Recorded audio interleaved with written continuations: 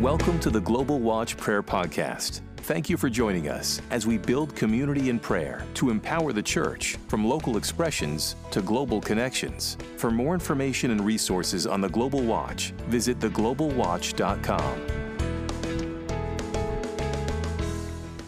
Good morning, good afternoon, good evening, everyone. Welcome to the Global Watch. We are almost midway through July. I don't know where it has gone. It is the 14th of July. Can you believe it? Oh my goodness. We are headed right into the Tech Watch for this month. And I'm going to turn it over to our famous host, Susie Kathari, who has a handle on so much in tech. Susie, we love you. Come on in. Thank you. I just don't have a handle on the light today because I'm sitting in a room that's not my usual room. So sorry about the darkness around me. So let's say a quick prayer before we get started with worship song. Father God, Papa, we thank you so much for this wonderful time together with all the saints to gather together and just pray to you and worship you and listen to your heart and know what you have for the tech industry. And just, Lord, help us to be with our ears to your chest at all times so we can take this tech industry in the direction that you want us to take it in. I ask for your favor and your wisdom over John as he speaks today, and fill his mouth with your words, Papa. We thank you and we worship you and we praise you and we pray all these in your very precious name, Jesus. Without much further ado, I want to introduce John Knox. John lives in San Francisco and leads a community group at Reality San Francisco. It's a multi-generational church of about 1,800 people in the Mission District. He worked in several technology startups in the past 8 years, and he used to co-lead the Christians at SurveyMonkey up until their IPO in 2018. John is now writing a book profiling 14 plus Christian technologists, and as of yesterday, stepping into a new role, into a community of leaders of an organization dedicated to connecting Christians in blockchain and crypto. And he leads community development and strategic partnerships between investors, entrepreneurs, and prayer teams seeking God's heart for this field. So welcome, John. We look forward to hearing from you. I really appreciate that introduction and just want to say hi to everybody. I might have met some of you before at Google's Global Impact Summit in 2018 or Passion Talks 2019 or Passion Talks 2020, which I had the honor to lead alongside some amazing people. And some of you may know Cheryl Chen, who's been a mentor and friend to me for a long time. She's fantastic. I'd also like to give a warm welcome to one of the leads in the space for blockchain and crypto, who's on the call with us, Jason Lee. Many of you know Jason Lee, who's the COO of Algorand Foundation. And he's been uniting a lot of us together that are at some of these conferences around the world with this emerging technology. So today I just want to share briefly about the context of where we're headed, as the market, we can all see, is very volatile. And there's a lot of questions about where's the sustainability and where's the trajectory. We want to seek economic opportunity, but above all, we want to seek God's heart for how to use crypto and blockchain and to use that to glorify him, to use that to unite believers that have dreams and visions from God on how this technology will prove to be a valuable asset and connect us better and provide for us better.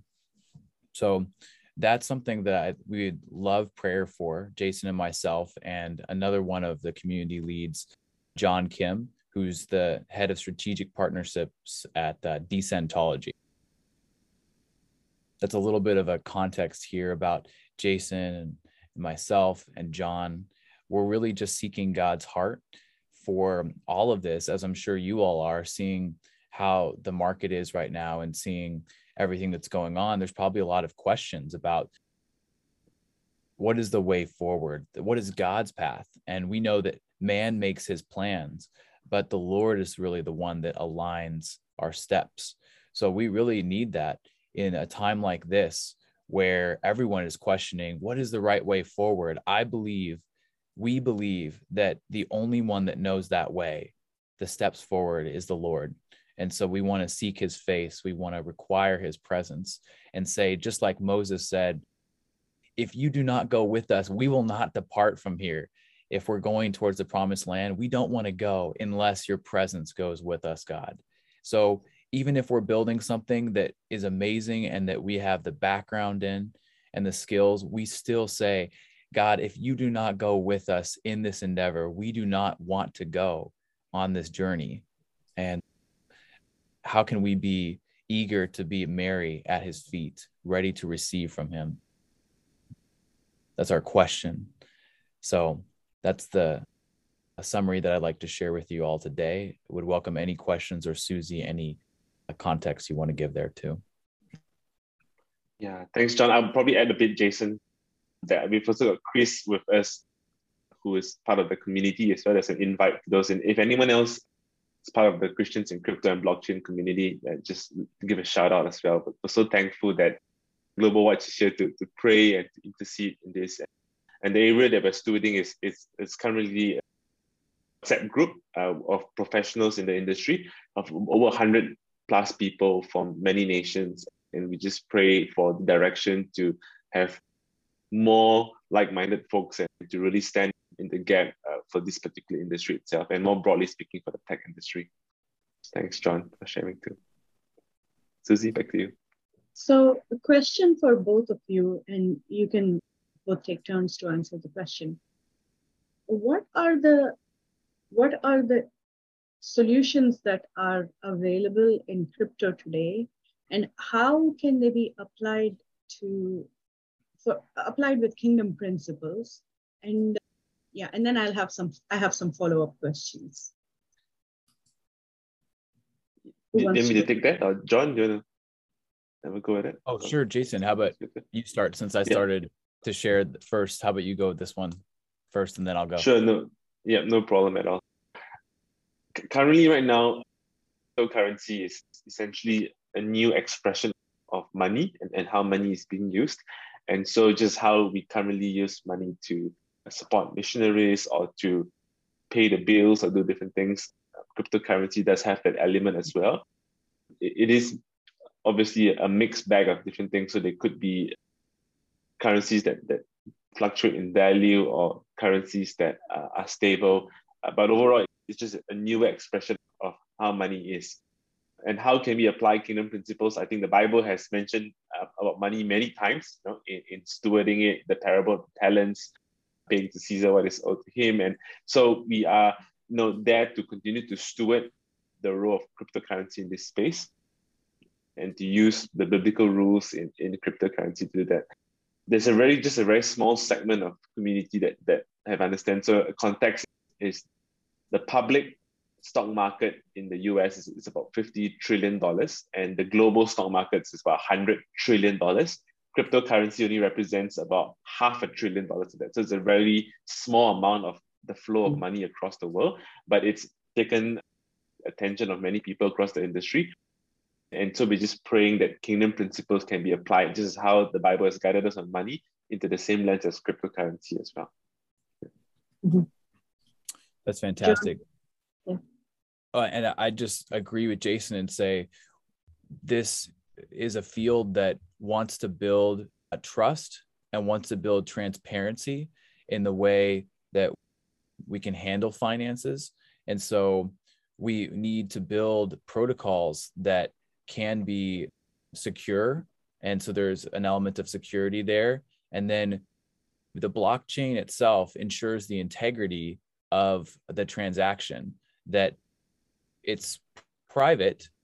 It's also something that's secure, and allows for an even better transfer of value between different parties across international lines.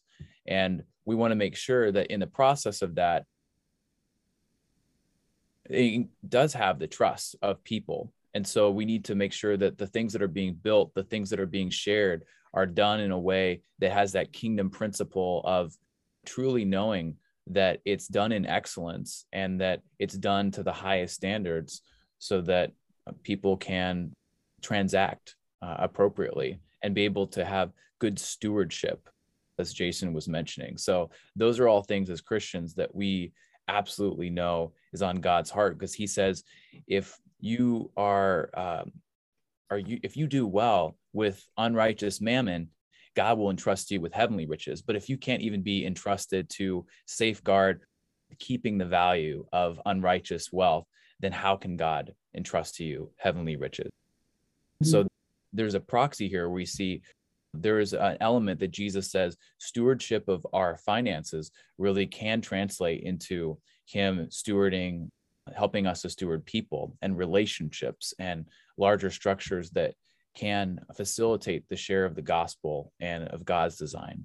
So that's what we hope to build into blockchain. And not everyone is created equal, right? Not every cryptocurrency is created equal. So we all hear that there are some that are even closer to a Ponzi scheme or something that doesn't really hold value. And then there are those that really do hold value. And in the mix of this, we're trying to discover together how to create guardrails towards helping push people towards the things that are valuable while still having the freedom of the market. And so that's the place that we're at right now. Jason, you can let me know if perfect. So hopefully that gives some context. Feel free, Susan, to follow up. That is awesome. Thank you for explaining that. And my next question was going to be, if you would explain cryptocurrency and blockchain and how they correlate to each other to, say, my grandmom, how would you do that? Like, how would you make her understand what that is? Yeah, so I can just say a little bit one, and then Chris, if you could just take that as well, it would be nice to hear from you. So I would say that think of blockchain as like a highway, and a highway is used to move from point A to point B, and where transactions occur as well. And cryptocurrency is like a vehicle on a highway. So you could use cryptocurrency to make a payment or to transfer something. And sometimes it could also represent you owning a digital asset, or maybe even a piece of artwork through what you call an NFT, a non-fungible token. But essentially, the blockchain is like this super highway where you could have multiple applications on it. You can see the different vehicles as the cryptocurrency on it. And the unique thing is that a blockchain has a record. So it's a record and it's transparent, and you cannot edit it. And that's what makes it special, which is what John mentioned. So that means that whenever someone sends something over across the highway, everyone can see it publicly as a public blockchain. Yeah. Chris, did you mention something? Sure, yeah. I think if you break it down, it's just blockchain. It's a chain of blocks. And so every set of transactions that you have, every set of communications that people have with this blockchain, they're packed together into a block. And then those blocks are attached one to another, and it's done with cryptography.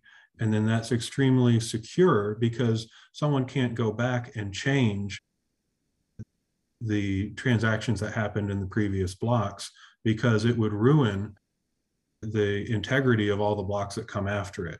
And then everyone would be able to tell that the record of the transactions was modified. The other thing that was a light bulb moment for me when I first started learning about cryptocurrency is that you can think of a dollar bill or a pound or a euro that has computer code attached to it. And so one of the things that people describe it as programmable money. And crypto is not just used for money. You can use a blockchain for other things, but you can think of it in terms of a dollar bill that you can write code on, and that computer code will help it to transfer from one person to another when certain events take place. And it opens up a whole new world of applications that we couldn't normally do with just regular currency. That's awesome. Thank you for explaining that. There is a question in the chat, and I'm going to read that. How are digital currencies related to this? I heard China has their money, the Chinese yuan, in a digital form. Do you think the Western countries will also do that? Yes, I think the short answer is yes. It will likely be a digital form, and cryptocurrency is, as it is an expression of money. The difference with cryptocurrency is that it is not being issued by a government, it is issued privately. Whereas if there's a digital yuan or if there's like a digital US dollar, then the government itself would be responsible for the money itself, the cryptocurrency, a digital asset. Yeah, and the next follow-up question, which I was going to ask, but Susan asked it in the chat. It's, what is the value backing the currency? Dollars have gold, but what does crypto have? How does the value of cryptocurrency defined and decided? Who decides it? Yeah, You know, great. That's a great question, Susan. Thanks. There are multiple cryptocurrencies. So some cryptocurrencies are not backed by any value, and hence that's why it's volatile and it's dangerous. And that's why there's a thing called do your own research, or DYOR. But there are some cryptocurrencies that are also backed by value. So for example, there's a cryptocurrency known as it's a USD stable coin. Means it will always be a $1 stable coin for one USDC. And it is backed by various treasury notes and bonds on a one-to-one basis. So and we call it a stable coin cryptocurrency. But majority of cryptocurrencies are not backed by any value, and hence it's important to do your own research before making any decision to buy or acquire any cryptocurrency. And it's not financial advice, by the way. And hence that's why we need as much prayer as possible for professionals in the industry so that they don't get caught up in jobs or in roles that are in a way not biblical or harmful to society as well. But there are also cryptocurrency projects that are great and they're innovative and they're faith-based. And so we're going to pray for more projects as such. Okay. So thank you, Jason. That was super helpful. So basically, it's possible for people to, as with any technology, to make good use out of it or bad use out of it. And so there are bad actors that are out there that can cause people to pay money and then run off with it. How do we understand that besides doing your own research? Sometimes research is also very, there are pros and cons to doing your own research as well. So what checks and balances do you apply when you want to buy cryptocurrency? Yeah, Chris or John, do you want to take that? And maybe I just want to say that I don't need to make a move at the 30-minute mark, but it's just such a blessing. Thank you for keeping us in your mind and prayers, and just to appreciate the fact that you're thinking and asking these sort of questions as well. I think we need more believers to look into areas like this and to really provide prayer, intercession, and thought leadership as well. Thank you. Yeah, thank you, Jason. Great to see you again. You too, Christy. Thank you, Jason. Thanks, Jason. No problem. John, do you want to tackle the question that was just asked, or I can? Or Sure. I can go first, and I'd love follow-up from you as well. Sure. I think the question was around where to do research for thinking about the value of cryptocurrency and which cryptocurrencies to use. But I would definitely say it's something that I've heard is very helpful when you're looking at discretionary income and you're not looking at putting a lot of your portfolio into this. Even some of the big investors that are at these conferences are recommending and I'm not recommending any financial advice right now, but I'm saying that they say between 5 to 7% of your portfolio, and that's in your entire portfolio. So we're looking at a smaller percentage of what you're looking to put in, because we know that this is still a new asset and a new investment category that's being built as we speak. And so I would definitely recommend, as this is a great question, that we should continue to look and do our research and find different avenues where things are being talked about. And I think a great place for that is definitely there's a lot of journals that are coming out, and we can recommend some after this that can give you more input. But there's also, I think, communities that are set up to help educate about this. And I know John Kim, who is one of our community leads working at Decentology, has a lot of different resources that people in the community are developing to help walk people through this as well. So there are even organizations that are coming alongside to educate consumers and folks out there. So I'd say those are a couple things. And then Chris, let me know what your take is too. Sure, yeah. I'm going to butcher this paraphrase, but Warren Buffett said something like, I only invest in things I understand. And even though blockchain and crypto is something that is very new and a lot of people are trying to understand it all at the same time, I think there's still some simple things that you can do to see if, as you do your own research, if something it makes sense to you as an investment. Things like the same sorts of things that you would do if you were deciding whether to invest in a stock in a company. And like with the stock market, there are sources of information that are maybe good, and there are sources of information that are maybe not so good. But there's some real simple things that you can do. Look and see, does a crypto project show who the team is, or are they anonymous? If you read about how the technology works, can you understand, and does it make sense to you why it would have value, or is it not really clear why it would have value? And I think when we say do your own research, it's that each person has to make an investment decision for themselves. It's very similar to, in some ways, to deciding whether a company is a good purchase as a stock. That makes sense. Thank you, Chris. Thank you, John. Sure. That's great. I want to add one more thing, Susie, if I can. Yeah, go ahead.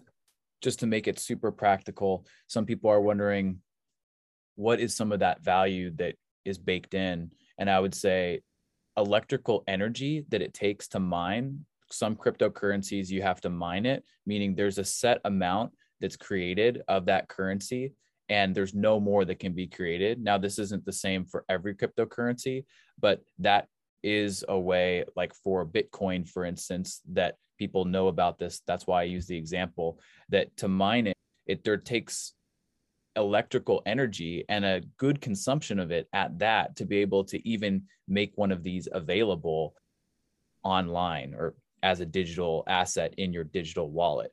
And so people have talked about, like people from Shark Tank and other investors, that if there are people that are mining and using electrical energy that is bad for the environment and not being paid, but doing this project at a detriment to themselves, then that's almost like blood money. That's almost like something that is an investment that is like a sweatshop. And so we need to be careful to figure out the trail of how is the cryptocurrency being mined that then you get in your wallet and you get to use for a transaction.